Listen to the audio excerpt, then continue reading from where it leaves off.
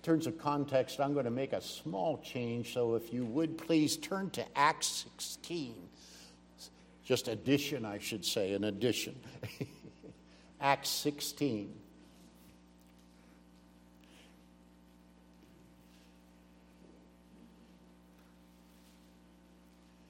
I would like to read verses 1 through 5. 1 through 5. This will introduce to us Timothy in terms of him coming on the scene.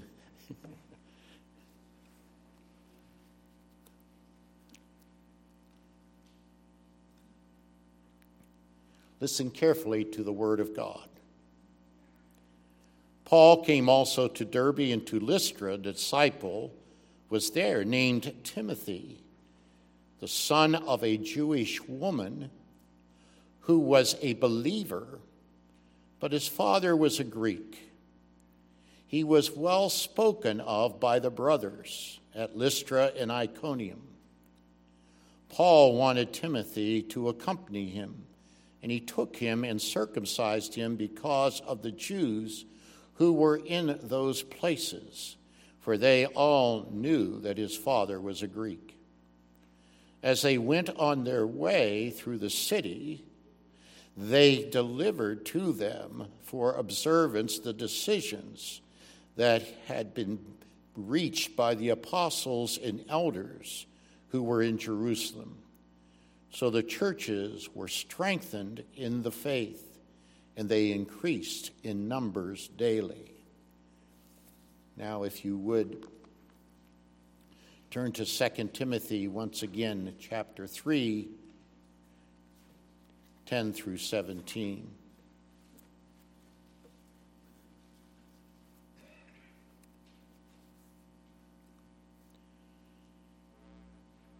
You, however, have followed my teaching, my conduct, my aim in life, my faith, my patience, my love, my steadfastness, my persecutions and sufferings that happened to me at Antioch, at Iconium, at Lystra, which persecutions I endured. Yet from them all the Lord rescued me. Indeed, all who desire to live a godly life in Christ Jesus will be persecuted, while evil people and impostors will go on from bad to worse, deceiving and being deceived. But as for you, continue in what you have learned and have firmly believed, knowing from whom you learned it and how from childhood you have been acquainted with the sacred writings, which are able to make you wise for salvation through faith in Christ Jesus.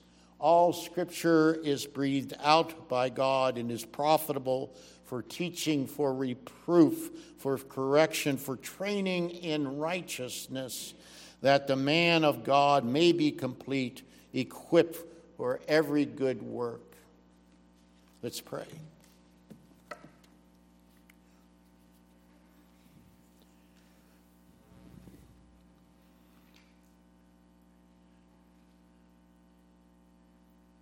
Our Lord and our God, give to us hearts that love to be instructed by thy word. We ask that thou wilt help us, guide us, and direct us in our lives by your word. In Christ's name, amen. What is at the heart of a covenant home? What is at the heart of a covenant home? Indeed, there are many things that encompass our most holy faith that can be said to be at the heart of our covenant homes. The most important aspect of that is the centrality of the gospel found in Jesus Christ.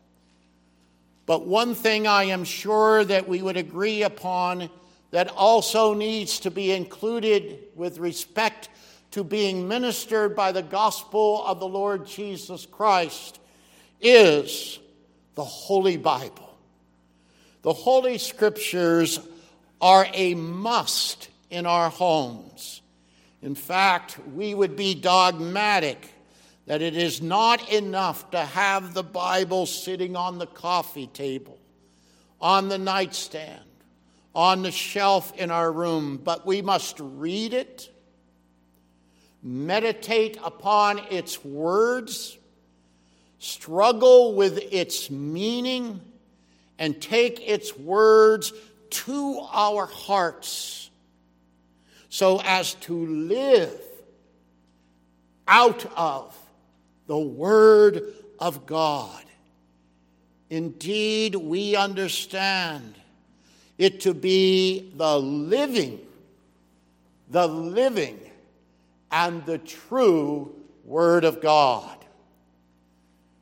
Congregation, we cannot minimize the importance of the Word of God in the context of our own covenant households. It is clearly before you in this passage. Timothy has been raised on the Holy Scriptures. He has been raised on the Holy Scriptures. As he became a young man, he was very respected and a disciple of the faith. Acts 16, 1 and 2. Paul first met him on his first missionary journey when he came to Derbe in Lystra. It is quite possible that he had a believing mother, but not a believing father. Luke tells us that he had a Jewish mother who believed, and that he had a Greek father. We read that in Acts 16, verse 1. Whether he was a child of one believing parent or whether he was a child of two believing parents, he was raised in the context of a covenant home under the close supervision and nurture of his mother, Eunice, and his grandmother, Lois. Indeed, the saving and redeeming faith, a genuine faith that was found in Lois and Eunice, was also given to Timothy as a gift of God's sovereign grace, being raised in that covenantal home. 2 Timothy 1:6. O congregation, is this not the visible blessings of God's covenant oath as written upon the tablets of stone upon Mount Sinai? Honor your father and your mother, that your days may be long in the land on which the Lord your God is giving you. Or, as we find in the wisdom literature, in that passage that we know well and quote often, train up a child in the way he shall go, and when he is old, he will not depart from it. That's Proverbs 22, verse 6. But be very careful to hear the words of Solomon in Proverbs. Too many Christian parents claim the promise of the Lord without training. They think God's promise is secured just because they are a Christian, or that the child has been baptized, or that the child has been raised in their home. In fact, I have met parents who even try to hold God himself captive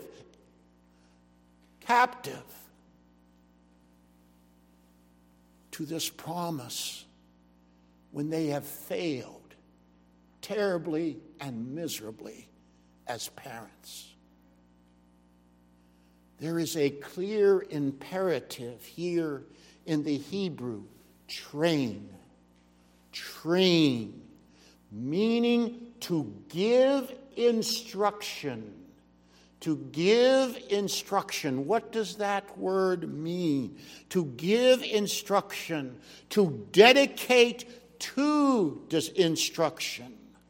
Lois and Eunice were not slouchers.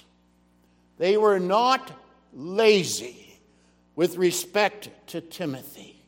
For the phrase Paul employs in 2 Timothy 3:15, and that from childhood, the literal reading in the Greek would be, and that being newly born, that is from the time Timothy was born, Lois and Eunice were diligent and dedicated to instructing Timothy in the Holy Scriptures. Why? Why was Eunice and Lois so dedicated? So that Lois and Eunice could pass on their faith to Timothy so that he would be saved? The faith of Lois and Eunice became automatically Timothy's faith. Timothy gets to heaven because of his ancestors' faith. You get to go to heaven because of your parents' faith. Oh, we all know the answer to that. We've been told that ad infinitum in terms of our Reformed tradition. Absolutely not. But note carefully how the text reads. The covenant parent is dedicated to instruction of the Holy Scriptures, which are able to make you wise for salvation through faith, which is in Christ Jesus. It is the knowledge of the Word of God that makes one wise for salvation in Christ. It is the knowledge of the Word of God given in instruction from Lois and Eunice that made Timothy wise for the salvation in Christ. It is the truth of God's Word that brought a genuine and saving faith in Jesus Christ to Timothy. You see, in the final analysis, it is not about Eunice and Lois. It's about God's Word that presents salvation. It is God's Word that presents the object, the holy object, the necessary object of your holy faith, Jesus Christ. You are saved through faith by the Christ who appears now to us in the written revelation of the Scriptures. And parents, covenant parents, you have no excuse. You must train. You must train. You must instruct your child in the Scriptures, which leads them to the Lord Jesus Christ. Let's get very serious. Do you want your children to believe in Jesus?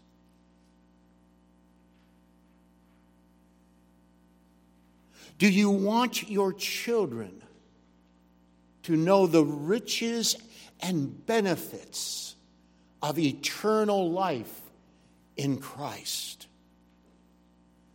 Do you want your children to live their baptism? That means to live out of the death and resurrection of the Lord Jesus Christ in the heavenly places right now as they journey as pilgrims on this earth. Do you want your children to be seated at the marriage feast of the Lamb? If these things are a burning passion in your heart, then why would you neglect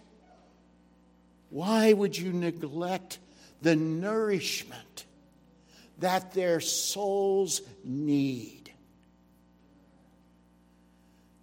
If it is something this morning as you reflect being seated here in the assembly of the saints, if it is something that you are neglecting, then renew your covenant responsibility before the Lord and your children.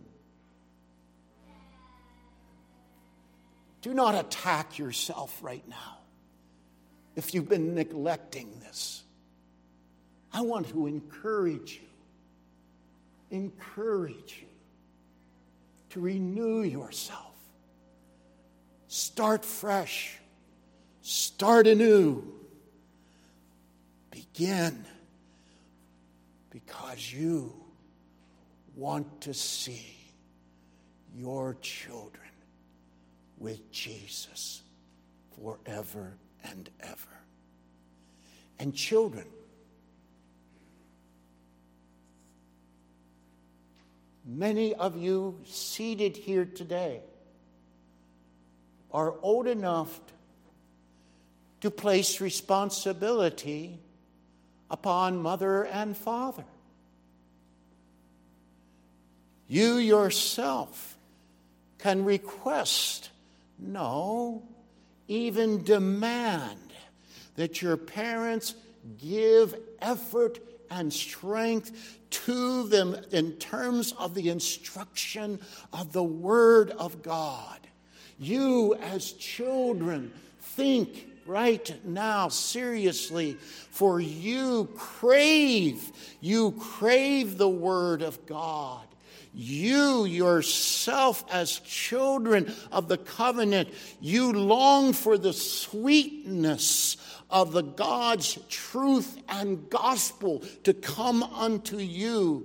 And you wish and want the instruction of the wisdom of God from the Word of God. And surely, in terms of all that you as young people grow up and you engage, you want the counsel, the precious counsel of the Word of God in every situation that you will face.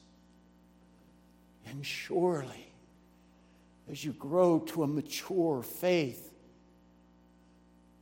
children, you will wish to have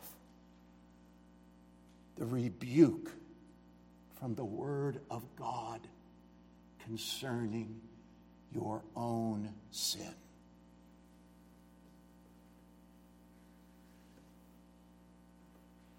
Indeed, I know an example of a parent who, in terms of family devotions, attempted to use a devotional to a child that was 3 years old. And the child said to their parent, "Why are we using the devotional? Why don't we use the Bible?"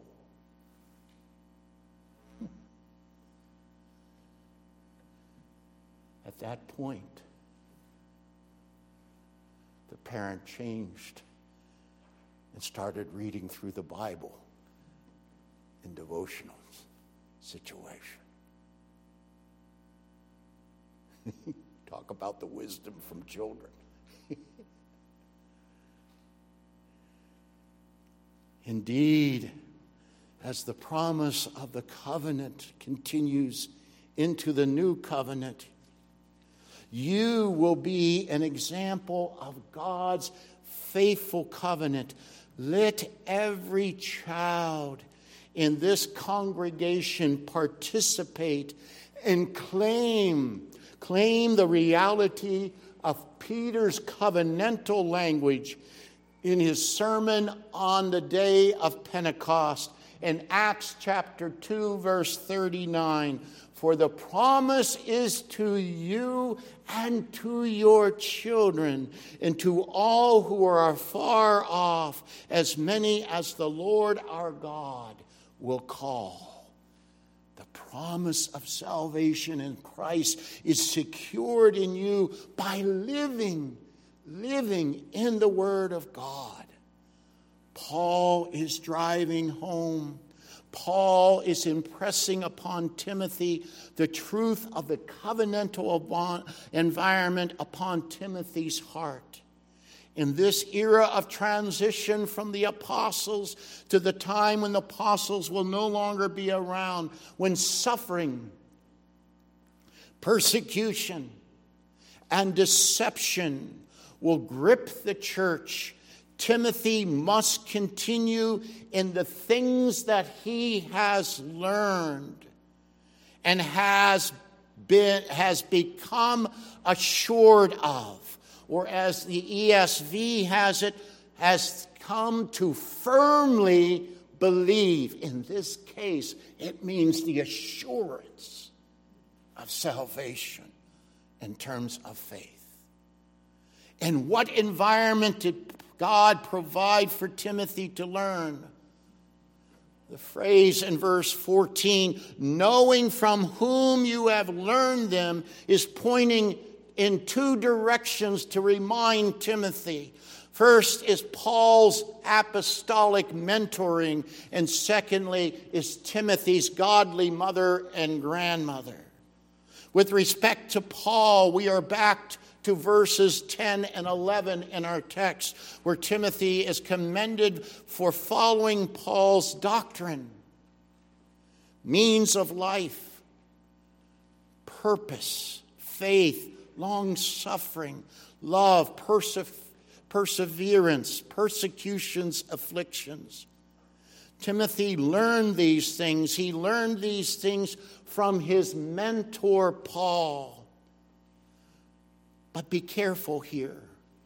Paul is not exalting himself here in terms of his own ego, and he's not here trying to be conceited himself concerning his position. He places these things before Timothy as Christ's chosen apostle. Just like the disciples were to follow Christ, the head of the church, likewise Timothy is a disciple of the Apostle Paul. Paul's life is fashioned by Christ. It conforms to the image, the pattern and life of Christ. Paul's life exegetes the life that the Bible tells us we are to live. Another way we can see this breaking down into Timothy is that Timothy learns and firmly believes the gospel in the context of the apostolic church. For each of you here this morning, let this register in the depths of your own heart. You learn about the assurance of the gospel from the Word of God by being in church. by being in Christ's church. And secondly, Timothy learned and is assured of the gospel from the Word of God by godly parents. Lois and Eunice did not forsake the instruction of the Word of God, which brought faith and salvation in Christ for Timothy. Paul is pleading that he must continue in this instruction, as he himself, as we saw last week, is going through his own doubts. He must stay tuned to this. Oh, congregation, the covenantal environment is clear as it is presented in Scripture. It is church and home. Church and home. And it is crucial. That covenantal environment is crucial for understanding the presentation, the instruction, and nurture of the Christian life on the basis of Holy Scripture. If we are going to know the riches of God's wonderful salvation, if we are going to be equipped to go into the world that hates and despises us, then you must have the treasures of God's Word branded upon your mind and upon your soul. You cannot overlook that wonderful passage of covenantal commitment in Deuteronomy chapter 6, 4 through 9 and 10.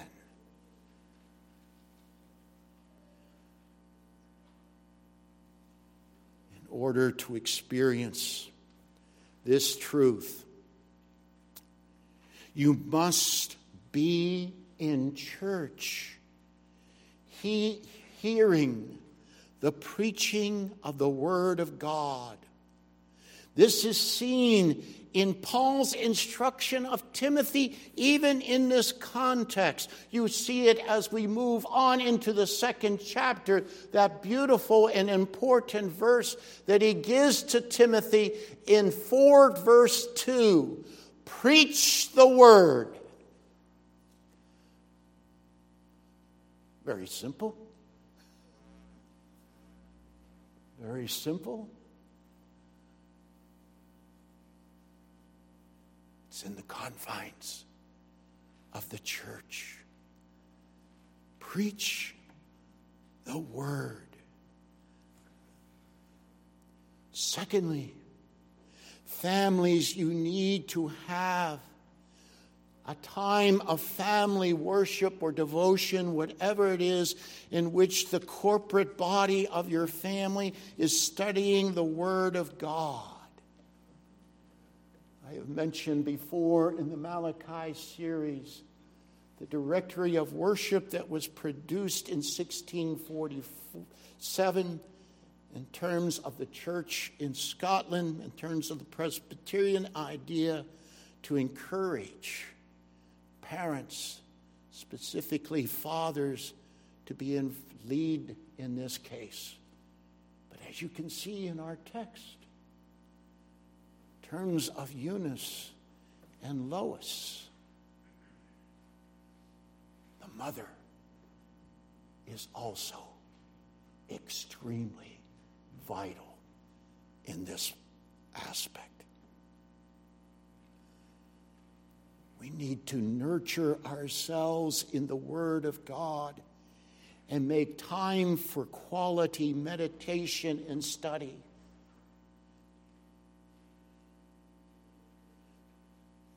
You've already learned that this is not my MO in preaching, but I'm going to give you 3 instructions here, 3 suggestions. in closing concerning this aspect of nurturing your family and yourselves in the Word of God. Make sure you have it in your home more than one translation. Indeed, choose your favorite translation or version to read. As I have suggested before, I do like to at least have in every home the 1901 American Standard Version, which I still believe is the most accurate still to the Hebrew and Greek text, at least somewhere in your home.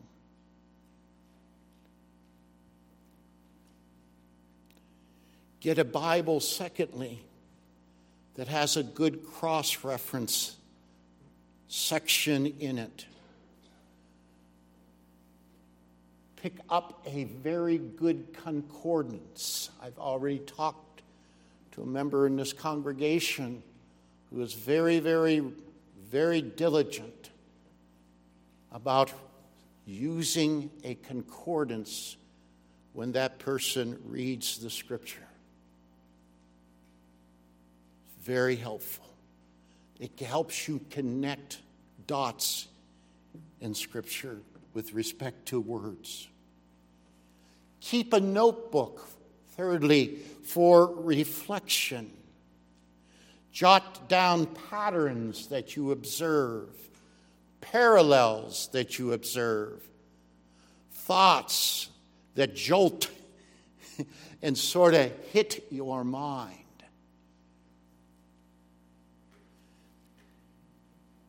And fourthly, as you are reading a passage, this has been one of the greatest aids in my own personal reading of Scripture in terms of meditating upon a text. Take it for what it's worth. As you're reading a passage of Scripture, does it remind you of another portion of Scripture somewhere else? Does the story sound familiar somewhere else in Scripture? A most obvious example: the sacrifice of Abraham and Isaac in Genesis 22.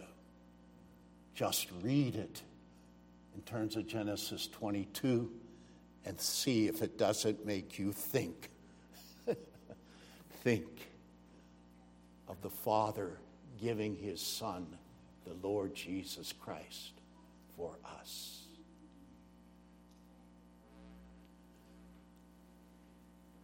Let me add a fifth. Try to read a biblical book all the way through that you're reading in one reading. This can be difficult if it's a long book.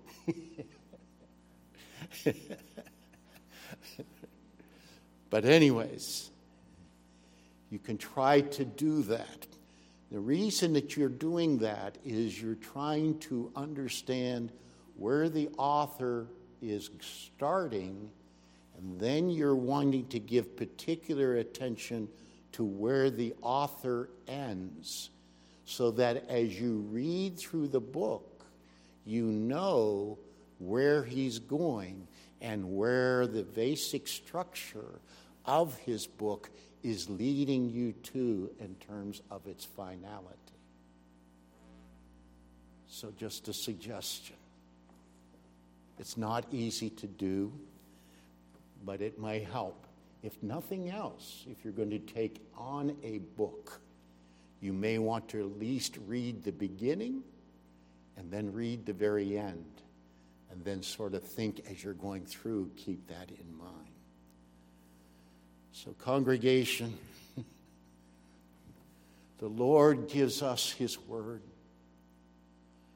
And he gives us that word in order for us, in our covenant context, not to neglect the raising of our children that will make them wise unto salvation in Jesus Christ.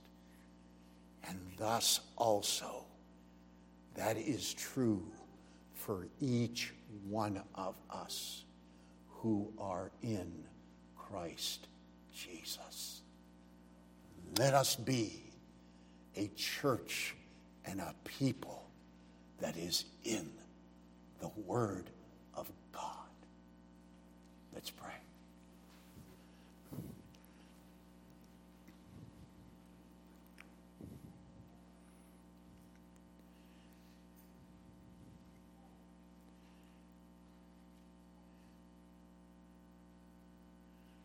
Our Lord and our God, we are thankful for the inscripturated revelation that you have given to us as a constant testimony